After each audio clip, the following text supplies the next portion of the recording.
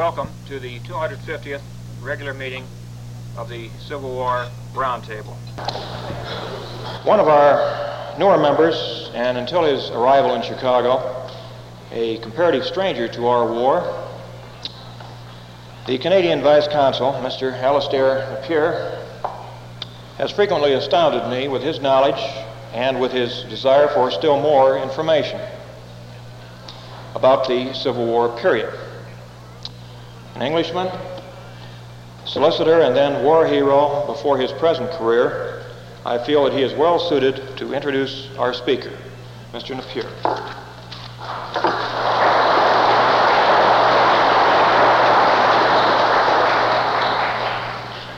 I feel greatly honored by having been asked to introduce to you Sir Dennis Brogan, an honor which I much appreciate. I'd been given two warnings. The first was a most sensible one, to be brief. The second is that Sir Dennis is an unreconstructed Yankee.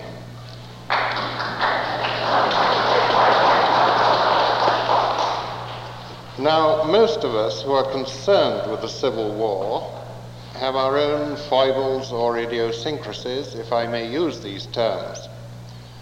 One of mine is that I consider Judah P. Benjamin to be one of the most neglected and underestimated figures of the Civil War.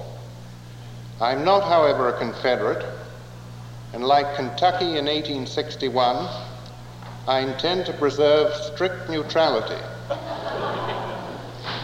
As an ordinary American said to me about 2 years ago, they were all great men. Sir Dennis and I have at least two things in common. Both of us have or have had connections with Glasgow, Scotland. Secondly, both of us are interested in the Civil War. Sir Dennis as an expert and myself as an enthusiastic amateur. But we have a third thing in common. Both of us are aliens or foreigners. This poses a very interesting question concerning the contribution or the role of the foreign expert on or observer of another country. This is not the time or the place in which to indulge in philosophic speculation.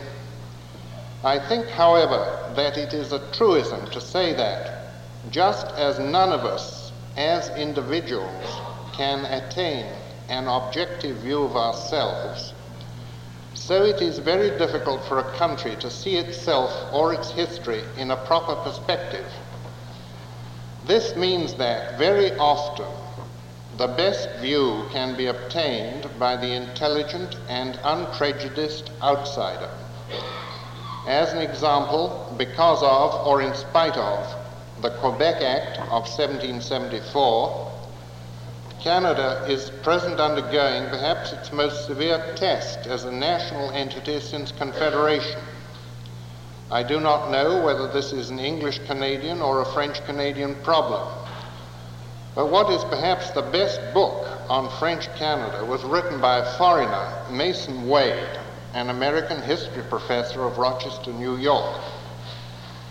In the case of the United States, there are some startling examples of what I would call the intelligent outsider looking in.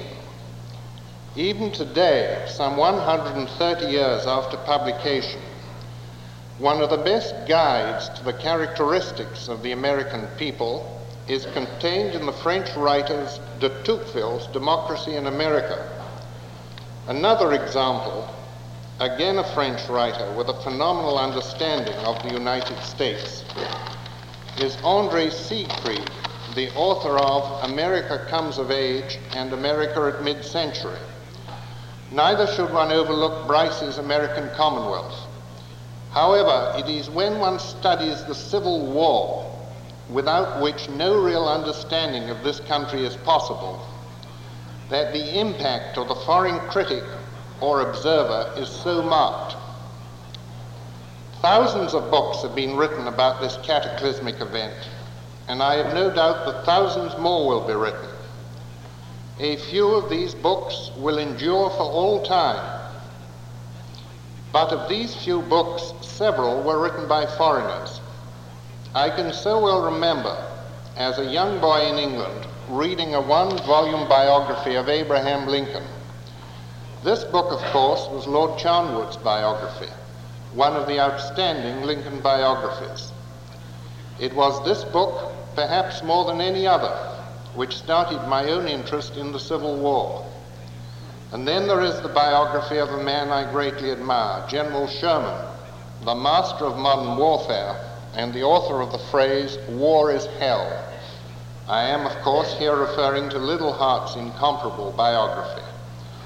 Henderson's biography of Stonewall Jackson is also among the Civil War classics. And then there are the volumes on the Civil War by the Comte de Paris and the reminiscences of the Prussian officer Heros von Bork. And finally, one should not overlook the diaries, the Russell diary with its brilliant description of Lincoln and the Fremantle diary. The man I now have the honor to introduce is perhaps the greatest transatlantic authority on the United States, and he may well be compared to the authors already mentioned. A Scot from Glasgow, his interest in this country stems partly from a childhood spent in California. He is a graduate of Glasgow, Oxford, and Harvard, has taught at London University, and is currently a professor at Cambridge. He was recently awarded the Benjamin Franklin Medal by the Royal Society of Arts. For more than 30 years, his scholarly output has been prodigious, his special studies being France and the United States. Among his books on France are the following: The Development of Modern France, 1870 to 1939, published in 1940 and with 9 impressions in 13 years. The French Nation, Napoleon to Pétain, published in 1957. His books on the United States include Government by the People, published in 1933 and revised in 1944. The American Character, published in 1944. The Enigma of Abraham Lincoln and Politics in America, both published in 1954. America in the Modern World, published in 1960. And American Aspects and a Fresh Appraisal of the Civil War, both published in 1965. I'm sure, Mr. Chairman, ladies and gentlemen, that this roundtable and the centennial of the Grand Army of the Republic could not have a speaker more distinguished and erudite than the man I now call upon, Sir Dennis Brogan.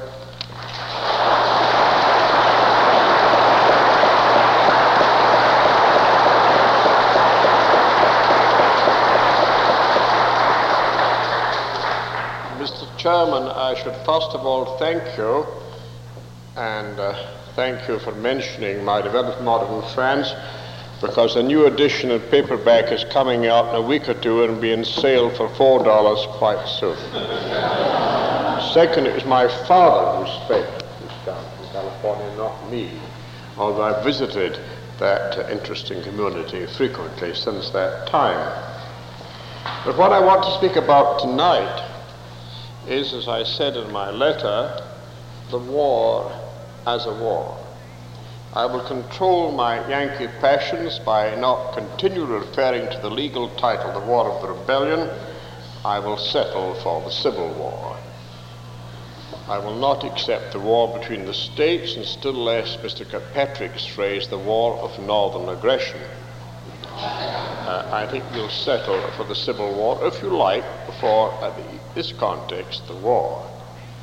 Now, there is one drawback to American studies of the war, arising from the fact that it was a civil war. That involves a kind of peculiar passion which rather intersects and impedes technical, scientific, objective judgment. I don't think any of the numerous American books on the war which I've read, with the exception of Livermore, avoids moral judgment of some kind. There is a question, immense literature on the subject: who started the war? How was the war run? which committed the more atrocities, which people committed the more treasons. There's an immense literature which still goes on. I've been rereading some of it for another purpose very recently. For example, that admirable book of David Potter, Lincoln and His Party, on the eve of secession. Some less good books written by Southerners, some less good books written by Yankees. I'm going to ignore all that and treat the American Civil War as a problem in military history without discussing the right of secession, the Confederate Constitution, the fact that the Confederate Constitution was put under the protection of God, which has never been done for the Constitution of the United States. I'm going to call your attention to the fact that the relative success of the Constitution of the United States and the Constitution of the Confederate States of America.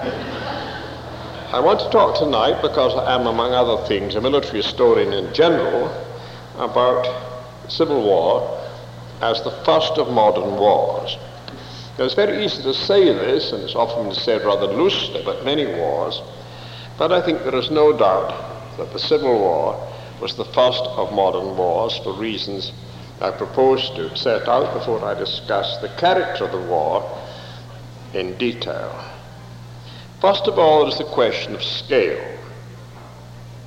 It is very hard, as those have looked at the numerous computations, to estimate exactly at any given moment, still over the whole 4 years of the war, how many troops were under arms at any given moment. People who passed through the regiments, left.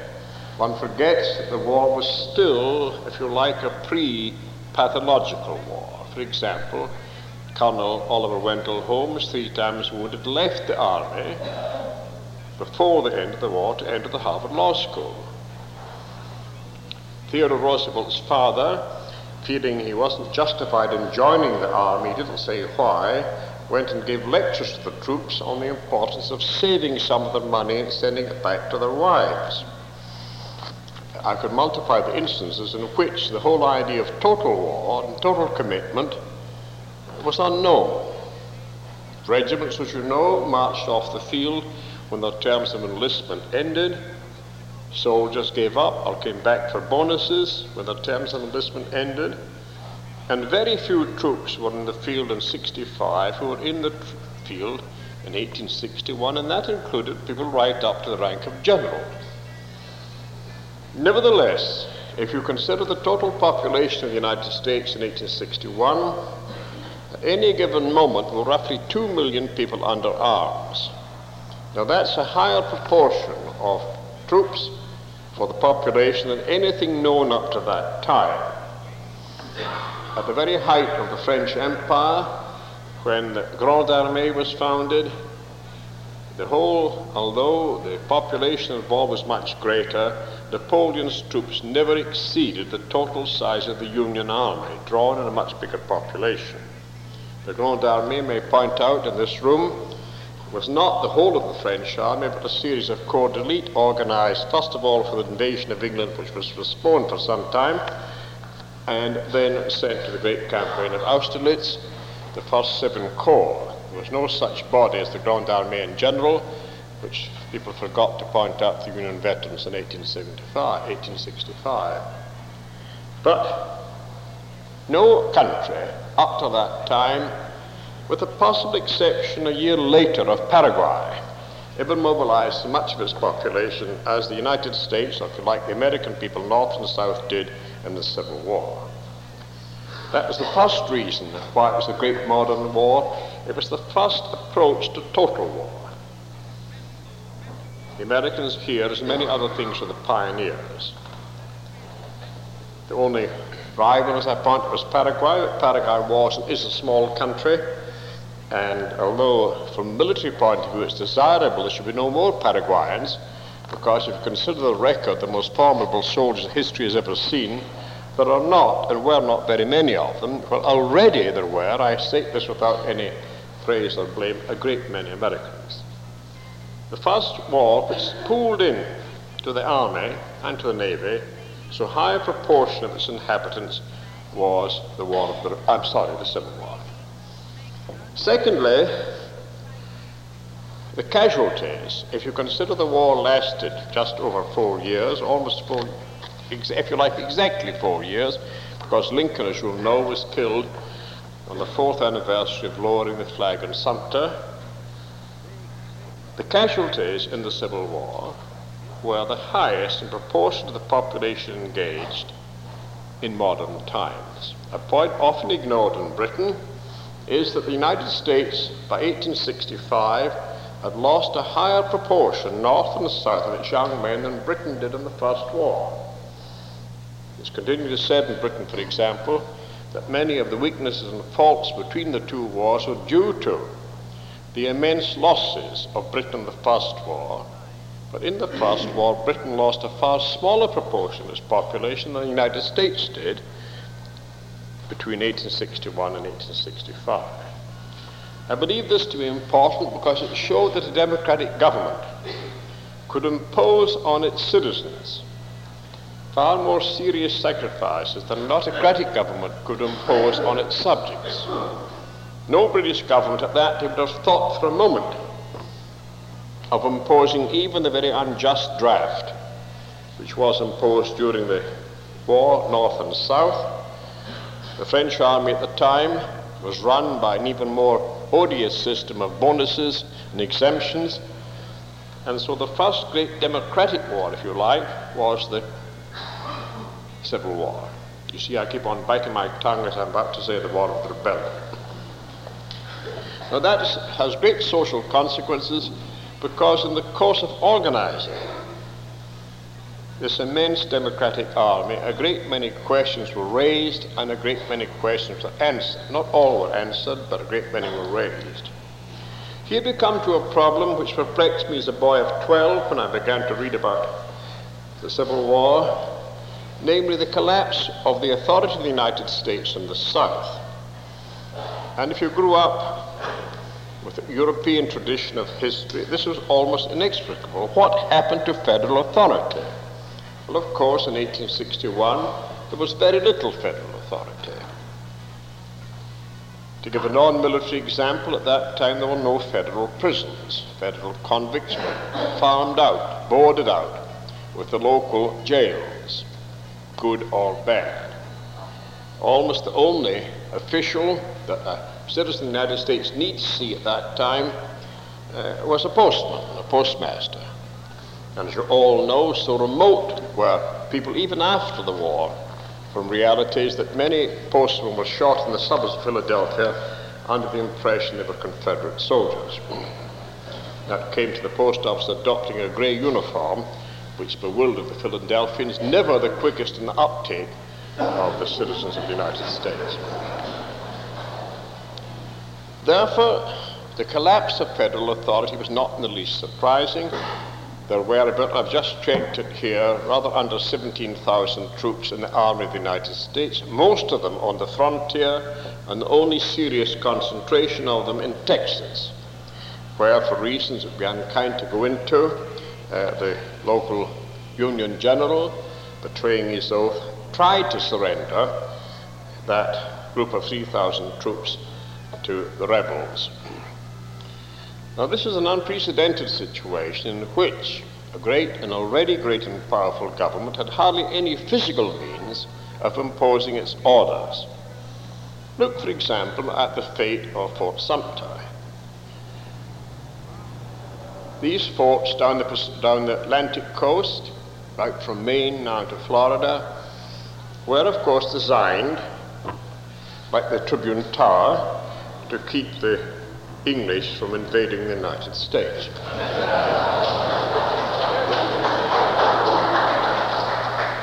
No attempt was made in this direction, but the forts, like our forts in Singapore, were pointing outwards to defend South Carolina, Maine, some other places from British aggression. The garrisons were trivial. As you know, Fort Sumter wasn't finished. They were not serious military bases at all. Therefore, the Civil War began, the rights or wrongs of it, as I say, don't concern me, in a very curious military action in which, as you know, there was only one fatal casualty, and that was accidental. as often happened in London during the war, far more damage was done by British anti-aircraft fire to the inhabitants, I was one of them, than to the Germans. The only Union casualty was caused by the busting of a gun supplied by the United States Army to its unfortunate troops. So that the Civil War has this peculiar capacity. It starts nearly from scratch. In a population of 30 millions, there were under 17,000 soldiers of all kinds. Needless to say, all armies being alike, most of the kinds were clerks, the equivalent of PX operators, plane operators, non-combatant soldiers. All armies run to that. In the United States, this was perhaps more so than usual. The very few soldiers to go around and naturally required a great deal of staff work, the smaller the army. At the present moment, the British Navy has one admiral for every 2 ships, which is an improvement. A few years ago, it made 2 admirals for every 1 ship. Well, the American Army was rather like that. Therefore, the Civil War begins on a purely amateurish basis with one very important difference, namely the existence of West Point. I think if you look at the recruitment of West Point and the achievements of the West Pointers, West Point must rank very high indeed for the skill with which it trained a great many people, considering the size of the country and the total academic population, the skill and tact with which it got rid of some of them in peacetime, like Captain Grant, who settled in Illinois, if my memory serves me correctly, or ran railroads, that Captain McClellan, but brought them back, having received at the point a basic education which turned out to be extremely valuable. As far as I can say offhand, and I'm not saying it offhand, the only great general north and south, the only 2 great generals north and south who were in service when the war broke out were Robert E. Lee and Philip Sheridan. All the rest were seconded to VMI, to railroads, to whatever General Grant did in Galena. There's much dispute about that. To other jobs of this kind, to be in presence of colleges. So that West Point, if you consider all this, provided in this vast, amorphous, unmilitary country, a remarkable number of extremely competent soldiers. Many of them, of course, were incompetent. In all armies, the incompetence exceeds, as in many universities, the competence. Waste is involved in both the academic and military process. But these regular soldiers, however limited their education was, and they were given a narrow education copied from the École Polytechnique in Paris, had learned certain basic qualities which they displayed quickly: discipline, order, army bookkeeping, which is very important, and the elements of military instruction. As I pointed out, other people have pointed out, when Philip Sheridan was sent to command the Army of the Shenandoah, his best cavalry officer, Charles Lowell, was a member of the great New England dynasty.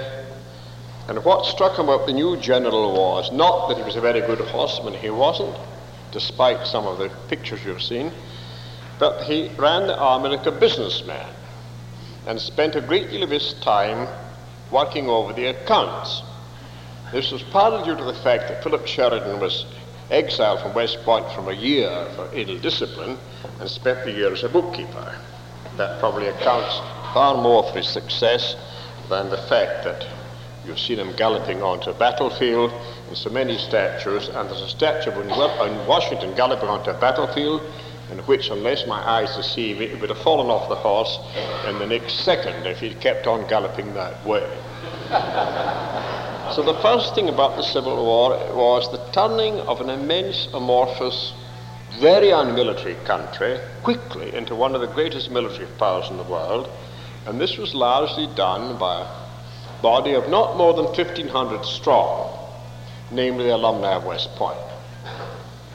If you reflect that by the spring Peninsula Campaign of 1862,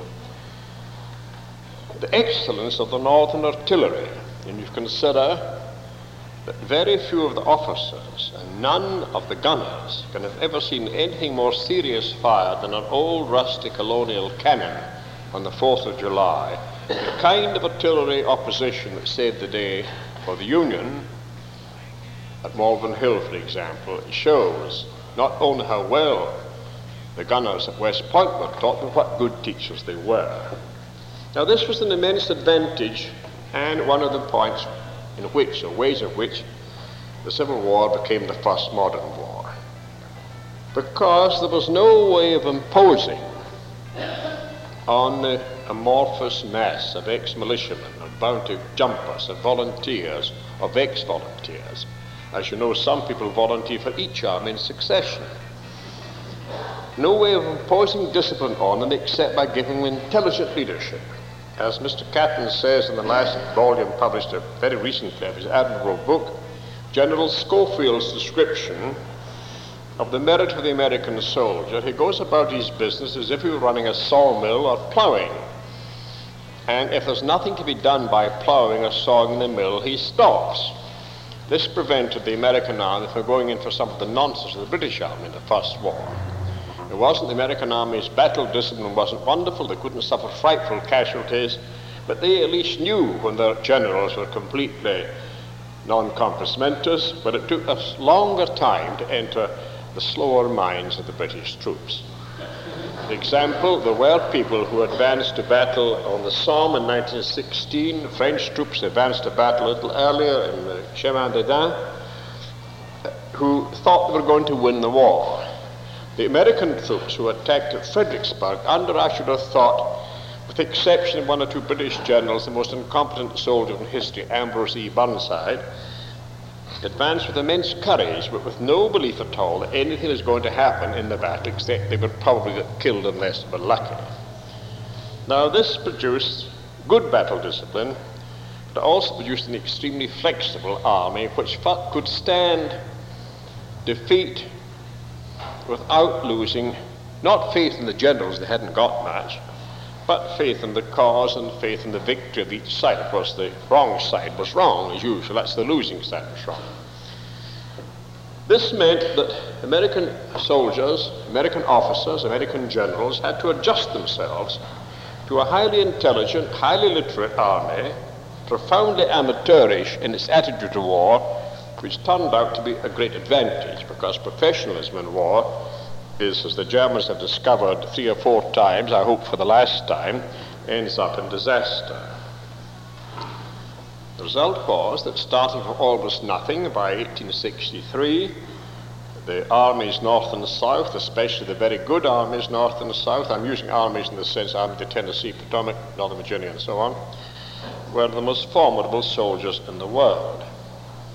Partly because, or perhaps mainly because, there was only a small, useful group of professionals who could teach them to handle guns, artillery, what you call cannon and rifles, competently, but after that, everyone approached the problems with a fresh and open mind, or nearly everyone did. The main exception being the former senator from Mississippi, who was commander-in-chief of the Confederate armies.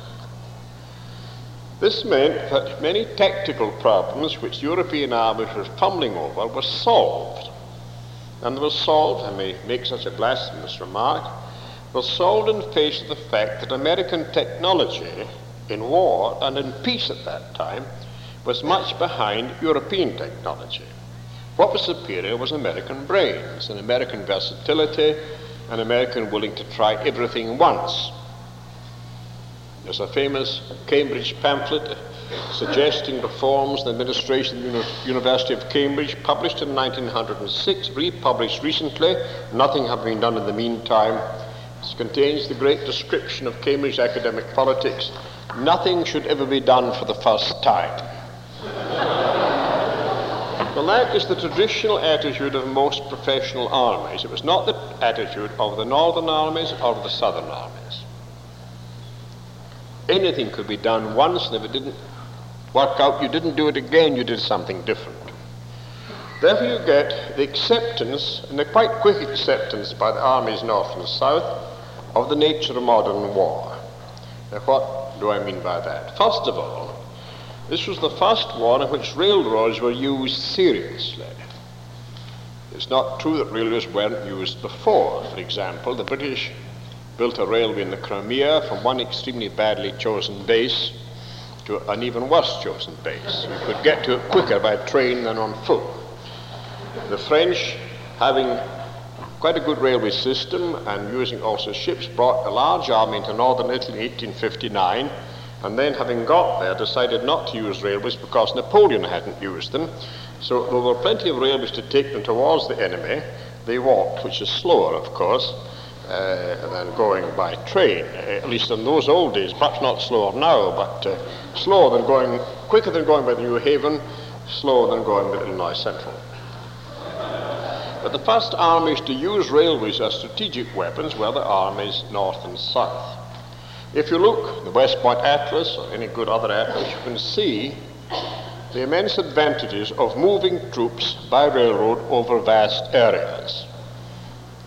One, for example, of the most remarkable achievements when you consider the meager resources of the South was the movement of Longstreet's Corps west after Gettysburg. Other movements, mainly northern, but not entirely, were extremely rapid concentrations of troops. These railways were very great prizes of war. The Louisville and Nashville was such a great prize of war that nobody was quite sure on which side the directors of the Louisville and Nashville were. They were open to offers from both sides. But troops are moved by rail on a scale hitherto, and not only hitherto unseen, but not seen for a very long time after that. And a great deal of the strategy of the Civil War, I think, can only be understood if you realize that partly because of the size of the country, but the country covered fighting in the Civil War was less than the country covered in Napoleon's time by the French army. But the French army, having to march, were rather slower and didn't always arrive in time. And the American armies, north and south, where they had railways, used them. The South, as you no doubt know, suffered under two great disadvantages, rather. They had far fewer railways, and they were not relevant in many cases, because the great east and west transcontinental railroads, with one exception, all ran north of the Mason-Dixon line, or the border of the Confederacy, if you like to put it. Also, has been pointed out in one or two very good books, the southern railroads were short lines. They often had to change gauge, you had to change cars, you had to change engines, and that's why it was such a tremendous feat to get Longstreet west into Tennessee so quickly. The northern lines were much more numerous. Most of the lines were already concentrating on Chicago. The tracks were more continuous, and of course General McClellan was in fact a railway operator. He had in fact entered the war as the head of the railroad. But without going into the merits and defects of McClellan, whom I used to admire but have controlled my admiration since, he certainly knew how to move troops. He used troops by rail, and of course you know the organization, logistics, a new Greek word invented, I don't know by whom, in recent years. Greek has declined in Britain as it's risen in the United States. For example, we never heard of empathy until 2 or 3 years ago. The handling of the transportation problem by the Washington War Department was a model which was never equaled up to that time, and I should say, given all the conditions of the time, never surpassed since. That's the first reason why the war as a war was the modern war, the first railroad war. Take, for example, going a year or two ahead. The Prussian General Staff, preparing for war, first of all against Austria and then against France, had the most elaborate and careful and skillful concentrations of troops for the Aufmarsch. But once they got up to these points, they put them on their feet. They got them off the trains. The French in 1870, with no plans at all, did wonderful jobs of improvisation. But again, the idea was to get the troops so they could march in a respectable way, in good order, with flags if possible, and get beaten. That was what military science was about. The concentration, Moltke's concentration before Sadowa, if you consider it as a railway operation, as a masterpiece, if you consider it as a military operation, only the Austrians could not have defeated him. It was a frightful mess, and it took an Austrian general not to defeat a Prussian general. Just in 1870, it took French generals not to defeat him again, because the same truths about modern movement were ignored. Then, of course, to move for a moment into tactics, a great many of the tactics of the Great War, I mean the First Great War, I hope it's only the first and we're not entering the third, were preceded in the Civil War. As I put in print, if you look at some of the photographs of the trenches around Petersburg, around Atlanta, you can pass them off as trenches in the First War, except for the absence of barbed wire. But there was wire.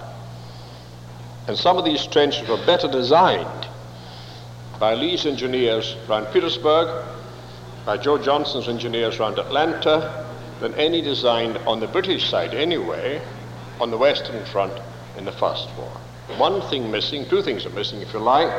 One was barbed wire, which came in very quickly afterwards, a Texas invention. I make no comments on that.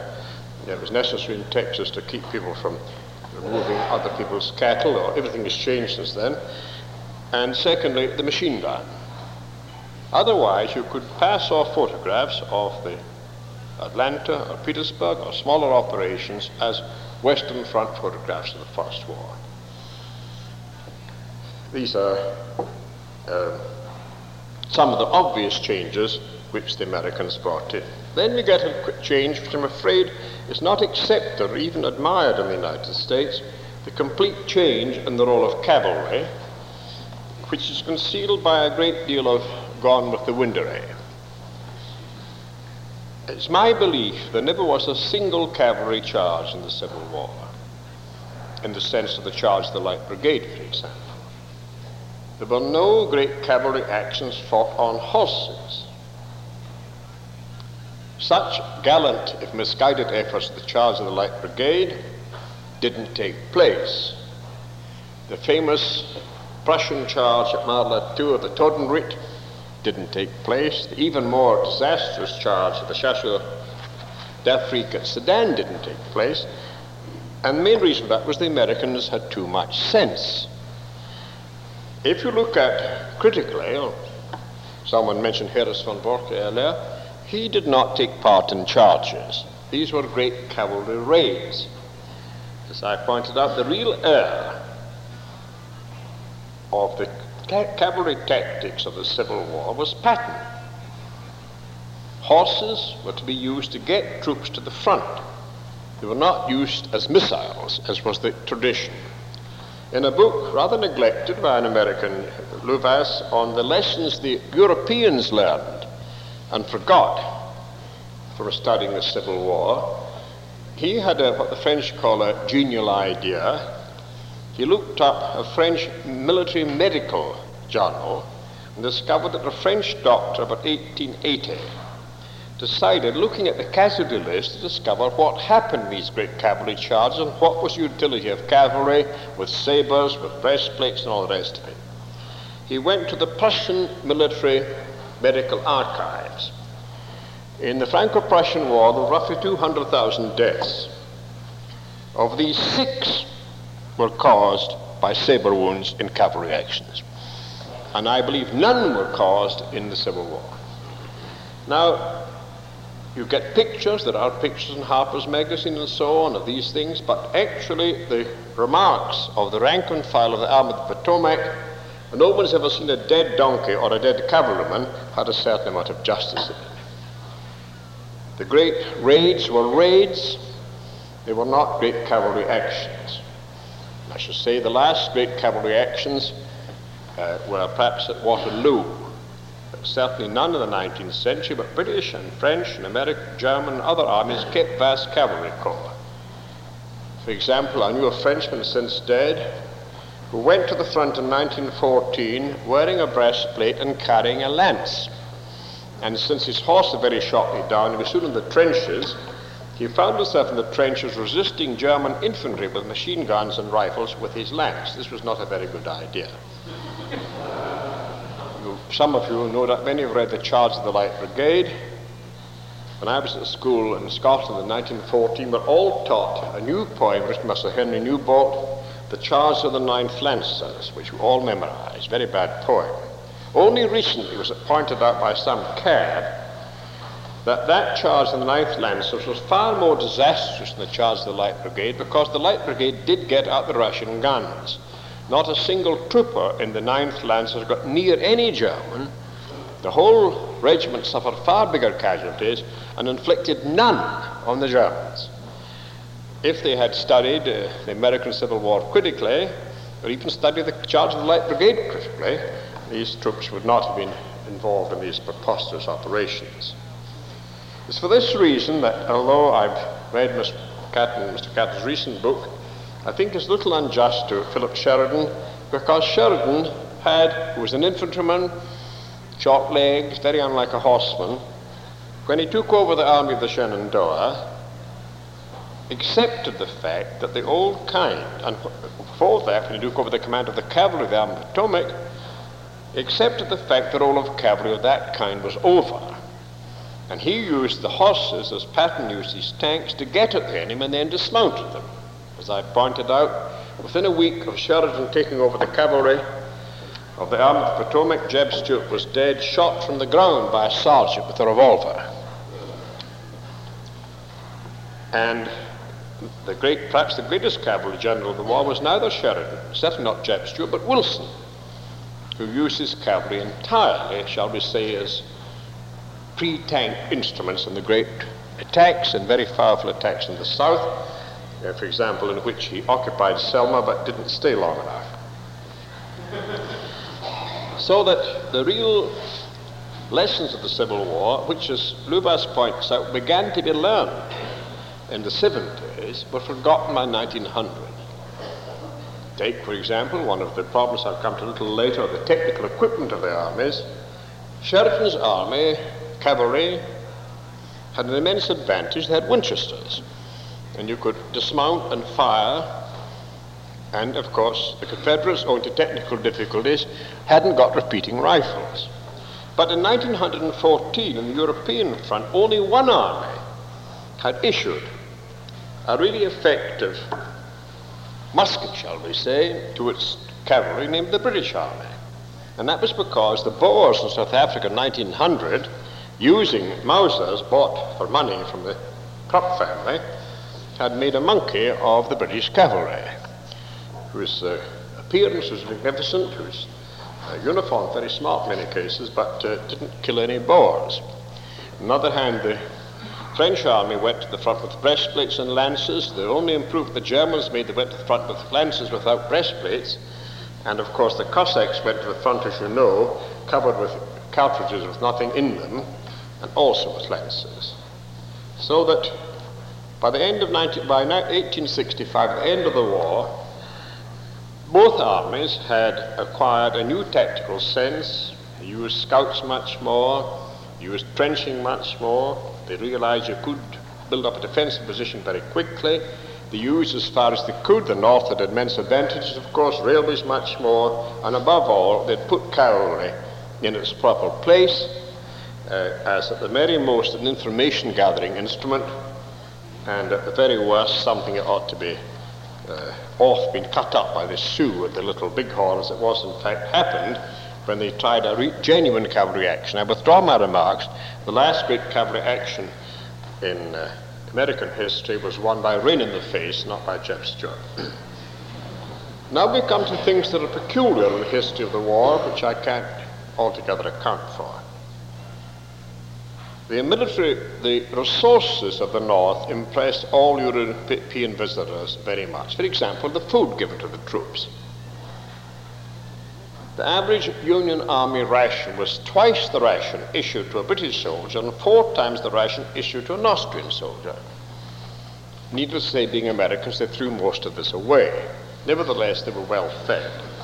You had the first refrigerated cars to supply the troops, the first effective ambulance and medical service, the first sanitary commission, which is the ancestor of PX with a little less graft. You had a whole series of facilities for the troops, for example, in clothing and so on, never equaled until the Americans came back to fight another great war in the First and the Second Wars. All of that side was magnificent. So was the use of telegraphs, so was the use of, for a short time, of balloons. I don't share the view that the failure to continue the balloon activities was a great disaster, because they could only be used, not being very mobile, if you were conducting a siege. So it is possible if Grant had used them in 1964 at Petersburg, he would have been better informed in the wars when he launched some of his disastrous assaults, for example, in the famous attempt to blow up the mine. But I think Ambrose E. Burnside is enough to account for anything. It doesn't require the absence of balloons to account for disaster when that great master of the art of raising whiskers was commanding troops. But there are things about the Civil War which are peculiar. Already, in fact since the 18th century, the Americans have been pioneers in the use of rifles. The rifle, brought in probably from Germany, was perfected in the frontier and then in the War of the Revolution, and adopted by the British Army during that war from the Americans. The first great production in series, as the French say, the first great spare part industry was at Woolwich, copying the Americans, making rifles with spare parts. And yet, the American regular army ignored, almost till the end of the war, ignored the possibilities of the new rifled instruments. The British Army adopted the old musket, was adapted as a rifled musket and used as such in the Crimean War. The French Army adopted a rifled musket at the same time, and the French Army in 1859, for the first time that any country ever did, used rifled cannon. Yet, when the United States got into this war, although they were pioneers in the use of rifling, although already the very small military or naval establishment already was making very good rifled guns, like the Dahlgren guns, there was a curious hesitation in adopting this new weapon for the army. It didn't matter so much for the navy, since there was no serious Confederate navy. And the explanations of that given by various people since seem to me unsatisfactory. The drawbacks to, for example, adopting rifles as a uniform weapon and concentrating on rapidity of fire and the greater range of fire by a rifle, one of the reasons given, north and south, was a very un-American one, namely it wasted ammunition. Now this is the first time in American history, in American government, that waste has prevented anything being done. I should have thought the fact it wasted ammunition would be a great bonus point. And yet this was solemnly advanced by experts north and south for not arming both armies entirely with rifles. The South, of course, suffered a greater disadvantage. It had to import its rifles or capture them. There was possibilities of manufacture, but nothing like the immense possibilities that American industry in the North developed. Now, the failure to adopt rifles uniformly had very important consequences which tend to be ignored. The old drill of the old traditional armies, which is also the drill of the old regular army of the United States, was based on the belief that musket fire was only effective at roughly 200 yards, and that most of it would be ineffective anyway. Therefore, the only way to get effect was rigorous discipline, so that all fired roughly in the same direction at the same time. One of the superiorities of the British Army was, for example, Quebec, was they all fired at the same time. There weren't better shots than the French coureur de bois. There was shots, but they all fired at the same time. Incidentally, as a proof of the difficulty of military history, no one yet knows whether they fired once or whether they fired twice. There's lots of conflicting evidence. The same way, the superiority of the Prussian army came from this magnificent discipline and the iron ramrod, so they could produce fire. Not very accurate fire, but the same fire en masse at the same time. And in the superiority of the French revolutionary armies came from the fact they had adopted, 25 years before the revolution, the best musket, which was the one issued by Louis XVI to the armies of that notorious level, Colonel Washington. But these were muskets. The limitation of range was great. Sometimes they couldn't be fired because they were damp, and above all, they had to be fired standing up. Therefore, you had to the discipline to make troops stand up in 2 lines or 3 lines, firing in whatever order you liked. They were highly vulnerable as well as inaccurate. If you want to look at what that meant in battle, I suggest you look at Oliver Wendell Holmes's account of, as a concession to some of the rebels here, I should say Sharpsburg, in which he points out, he himself was wounded there, he got a second wound there, standing up to fire this way, they're a wonderful target for artillery. But if you lay down to fire, you couldn't reload your gun till you stood up again. If you look at Gettysburg, the pictures of Gettysburg, of course you're behind a high stone wall, you can kneel and fire.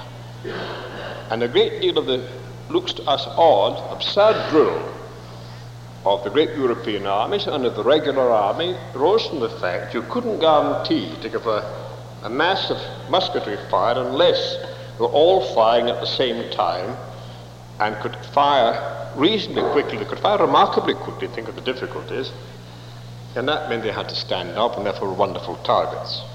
In addition to that, until just before the Civil War and during the South the Civil War, which was badly handicapped, cartridges had to be bitten off to be fired at all. One reason why we know how bad French teeth were in the early 19th century is the reports of the army officers turning people down for the army because, having no teeth, they couldn't bite the cartridges. Well, of course, American dentists could have dealt with that problem even then, but what is surprising, they didn't deal with it more fundamentally by adopting what already existed, the breech-loading rifle. At the end of the war, as you know, the Winchester rifle was used by the cavalry, used by Sheridan, used by various other pioneering officers, and used by such Confederate troops who could capture it. If the breech-loading rifle had been adopted sooner by the North, the war would have ended sooner, because it would have reformed all the tactics. It would have to have been more realistic. There wouldn't have been such slaughters at the Bloody Angle. The North would have had this technical advantage. I don't see any reason why this wasn't done except conservatism and the continuous belief the war was going to stop quite soon. Therefore, it's awfully wasteful to buy these new weapons. At any moment the war might stop and you would save the money. That's the kind of army economies which cost lives and don't save money. But much more difficult to explain, but not quite as difficult to defend, is the curious history of the artillery. That you could have rifled muskets and you could have breech-loading rifle muskets was known. The Prussian needle gun, which won the battles of 1866 and 1870, was a rather primitive weapon. Actually, there were in existence already better weapons. There was, for example, the Winchester. There was very soon the French chassepot. There was the Snyder. There were lots of weapons. They weren't very difficult to make, and once you adopted them, you got quite different tactics. I may say it took a long time to learn this. In the War of 1870, when both sides were using breech-loading rifles, it was impossible to tell the generals that the old tactics of marching up in solid blocks was nonsense. But since the British Army attacked in the Somme in 1916 in that order, one could forgive the Prussians and the French for not being abreast of it in 1870, since Lord Haig hadn't thought of this in 1916. That's Scottish tenacity for you. But more serious and problematic and puzzling is the history of the artillery. Here we come to a problem which is the subject of several good books. There's a good book on the artillery of the Army of the Potomac, for example. Why didn't the North adopt a breech-loading field gun? The advantage was very considerable. The range was very much greater. The accuracy was very much greater. The kind of shell that could be fired was much heavier. This, I think, is a problem entirely in technology. I remember discussing the problem of making good modern artillery with one of the inventors of the 75, French 75, I suppose the most perfect weapon of its kind ever invented, never imitated successfully. And he said the whole problem is one of is really a problem of metallurgy and chemistry. What the Germans discovered was not that it was very good to have a breech-loading field gun which would be rifled and have that range, but how to get an effective closed breech block, which would close the breech block and produce the chamber in which the chemical explosion could take place, and that required extremely refined tolerances, which could only be got by first-class metallurgy, and the only people who were fast metallurgists were, in fact, the Krupp family. It was not a problem designing a gun, it was the problem of getting a gun in which the breech block would close, completely closed chamber, the explosion would deliver the fire, and that couldn't be done unless you had absolutely first-class steel, and the only country making the first-class steel of that kind at this time was, in fact, Prussia. This is a blasphemous thing to say. American metallurgy at that time was empirical. One of the troubles of the Monitor and its imitators was that the things gave way at the seams because the metal wasn't very good. But even so, it's possible, it's very hard not to believe, that American ingenuity could have not have produced breech-loading field guns, even if they didn't always come off. There is a defense made for this, which has some plausibility in it, that, for example, in the Eastern Front and the Virginia Front, you didn't require range. You were firing at close quarters in the wilderness, and what you required was rapidity of fire. And the old-fashioned muzzle-loading gun was fired much more rapidly than the breech-loaded. This is true.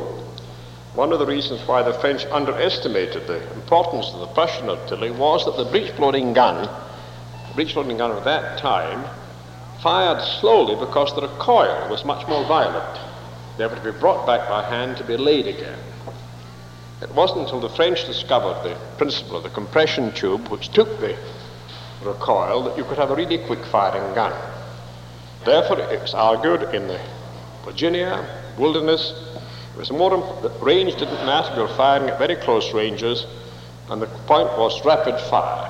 On the other hand, this doesn't explain why it wasn't used in the West with big fields of fire, for example, at Chattanooga, Chickamauga, and so on. I'm afraid it was conservatism and possibly an inability to believe you could produce effective weapons by the breech block, closing the breech block. But I'm quite certain if somebody, some great gunner in 1861, had put it up to Pittsburgh to make one, by 1863 there would have been steel that would have produced an effective breech-blocked field gun, which would give an immense advantage in range to the north. After all, already they had, as the Gettysburg artillery duel shows, considerable advantage because their guns, even the muzzle-loading guns, were superior to the south, most of which had to be imported or captured from the Yankees, and it became more and more difficult to capture enough guns from the Yankees to run the war. Then I want to end on one point, namely the strategy of the war. Now here, the fact that it was a civil war is again extremely important. What the Union had to do was to restore the authority of the United States over an area of roughly over 1 million square miles. Therefore, they couldn't do simply what Napoleon did, march on the capital of the opposing city, or what Hitler did. They had to destroy all the rebel authority. And this meant that the occupation of territory was extremely important. That's what, in a sense, the war was about. On the other hand, the South, or the rebels, had only to hold their territory to win the war. That's what the war was about on their side. Victory would not have been, was not in either case, the destruction of the opposite army, but the destruction of the political authority, north or south. As you all know, Lincoln in the summer of 1864 despaired of victory in the famous sealed letter he left for his cabinet, and it is conceivable that if Jefferson Davis had not removed Joe Johnston and Sherman had not captured Atlanta, the electors in 1864 would have voted that the war was a failure, to translate the famous Democratic platform. Therefore, you can't discuss the strategy of the Civil War in terms of the way you discuss why Napoleon marched on Moscow, or why Hitler marched on Moscow, or any of these obvious European campaigns, you must discuss it and what were the political aims of the particular movements of the armies. And here, in the long run, it was a very long, very bloody long run, the northern policy paid off, because nowhere in this vast area where the North once established authority did they ever lose it. They began picking up bits of territory, Port Royal, for example, the islands on the Carolina coast. They saved all the border states after some fighting. They picked up fragments of territory here and there, and more territory. Now, each of these gains was, if you like to take the point of view of a purely academic military historian, unimportant. But the war was, I say, a civil war, and consequently, as the war went on, and more territory fell into the hands of the North and could not be recaptured, because there's no instance of the recapture of Union territory once it was of Confederate territory once it was occupied seriously by the North. I mean, there were disasters like General Banks' absurd campaign in the Red River in Arkansas, but roughly speaking, every month saw more and more territory put under Union control. If you conceive, or could conceive, a war going on forever, over 10 or 20 years, it would have ended up with all of the Confederate states being taken over by the North. Of course, it couldn't end up that way, because the North would have got tired of the war before that, if nothing else had been done. But I think it's unjust to criticize Northern generals, even the stupider of them, for occupying territory, for concentrating, even Hellig, I think a very tedious character, for occupying bases and so on, because this was in one way what the war was about. It wasn't true, as it was, for example, in Frederick the Great's time, it wasn't true, as Clausewitz argued, the destruction of the opposite army was the most important thing. Nice work if you could get it, but in the immense area of over 1 million square miles, the army could get away. It was the demonstration to the South, or the rebels, that the authority of the United States was absolutely stable in the North and was steadily extending. Now, this is the justification for a military operation whose military merits, I think, are exaggerated, namely Sherman's march to the sea. I don't take very seriously the accusations against Sherman or against the Union Army of being monsters, murderers, and so on. It strikes a European like me. I still read these articles in the South and description of Sherman as the tiller, etc., to realize how little Americans know of war. If you consider what Europe has gone through in the last 50 years, Sherman was practically Jane Addams, to use an American parallel. But the fact that Sherman could march from Atlanta to the sea with hardly any resistance drove home the fact that the authority of the Confederate government was crumbling, and it could not keep its authority anywhere where the Union concentrated its power. As I've said earlier, it's possible to conceive that if Joe Johnston had been kept there instead of replaced by the highly incompetent and I think not very attractive Hood, the elections of '64 would have given the South the kind of negative victory. The war would have ended somehow. But the moment it was possible for Sherman to cut loose, as he put it, from Atlanta and march to Savannah, it was quite obvious that the authority of the Confederate States of America was a diminishing and disappearing asset. It was not a great military achievement. The great military achievement there was one was marching north from Savannah up to North Carolina over a far more difficult country, but the political importance of Sherman's victory, Sherman's campaign, which he foresaw correctly, was to demonstrate the South could not protect its own heartland. Therefore, I think the march, Sherman's march, is a military political triumph, but not, strictly speaking, a military triumph. Then one last point. It was noticed when the great parade victory was held in Washington after Lincoln's death, a victory which, much to his annoyance, Philip Sheridan was not allowed to take part in. He was sent to the Mexican border. It was noticed how young Sherman's army was. Most of the troops were about 21 or less. It was the youngest great army the world has ever seen. And that's one last point I want to end, and one reason probably why, with the limitations I've suggested, the Civil War was an intelligently run war as far as war can be intelligent. A recent book, not in itself intrinsically very meritorious, has pointed out some things about the ages of the generals. McClellan at Antietam or Sharpsburg was exactly the same age as Napoleon at Austerlitz. Napoleon and Wellington were the same age, and they both retired from military business when they were the same age as Joe Johnson.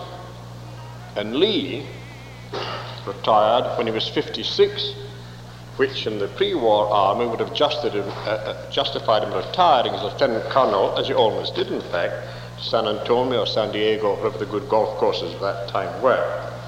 It was a young general's army, and that hasn't been seen since. Napoleon's army had a very curious characteristic. The generals were younger than the colonels. But most armies are older than the colonels in more senses than one. If you go back to the very beginning, if you think of both armies, north and south, of consisting largely, we know what Grant said, robbing the cradle and the grave, but the troops he was facing were not robbed from the cradle or the grave. It was an army of young men and young generals in a young country. I suppose the United States at that time had probably youngest demographic balance in the world. That's why it could afford, in a sense, if you ever can use such brutal language, the immense losses, because it was a young country. With few exceptions, I've given the two, namely both equipment difficulties, namely the failure to adapt to modern artillery and modern rifles. It was an army almost free in the bad sense from tradition, with enough of tradition to stiffen the discipline, to stiffen the mere organization, logistics, and let Americans fight the war in their own peculiarly American way. And the peculiarly American way was simply, as General Schofield said, try something. If it doesn't work, don't try it again, try something else. Whereas the British Army has always gone on the sound principle, if something has failed the first time, that's an excellent reason for letting it fail the second time or the third time, till you're quite sure it won't work. For that reason, in the last war, where the British had learned a great deal from American and other examples, many things happened in which, from the technical point of view, General Montgomery's armies were more efficient, were more veteran, were used to battle, all the rest of it. But many odd things happened because the American troops in action, always anxious to get home, unlike most European armies who wanted to go somewhere else, did things which were quite irregular. This resulted in disasters, resulted in some curious episodes, but that was the real spirit of the Civil War. What Schofield said, the way you run a sawmill, the way you run a fulling mill, the way you reap the crop, is what ought to be applied to the army. Alas, I'm afraid we've moved, as Burke said, of the French court, age of sophisters, or I would call them calculators. Burke used the word calculators too, has arisen, and I'm afraid in the computer age we can only rely on bigger and better mistakes organized by the highest mathematics, but the old brilliant mistakes, sometimes resulting in victory like Missionary Ridge, are beneath us or above us. This I don't think is real from the point of view of a student of military art progress.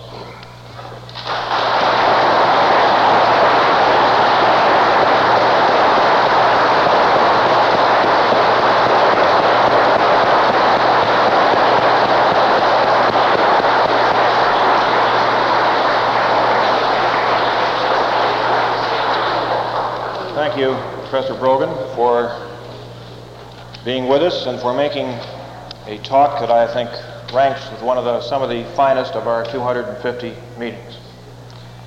We will forego the traditional and controversial question and answer session this evening out of respect to the professor's strenuous schedule and the fact that he is carrying a sore throat about. I would like to thank Mr. Gil Twist, Mr. George Barclay, Mr. Julian Jackson for their work with the communications media, Mr. Mal Hoffman, Mr. Ralph Newman, and Miss Margaret April for their most valuable assistance, Mr. Pierre, and of course, Ms. Gescheidel and the Library Board. I've been asked to make one announcement. The next meeting, April 30th, is on a Saturday, and wives are invited, provided, of course, they don't put their husbands under the threat of going out, threatening to go out and buy a new hat to hold down his purchases at the auction. Mr. Harold Teitelbaum, and curator of the museum, and Ms. Wren, head of the display department here, will now be available in the museum to guide you, answer your questions. Refreshments are available in the outer area, courtesy of the library. Ladies and gentlemen, the 250th regular meeting of the Civil War Roundtable and the 100th anniversary of the founding of the Grand Army of the Republic are now a part of the history we love so well.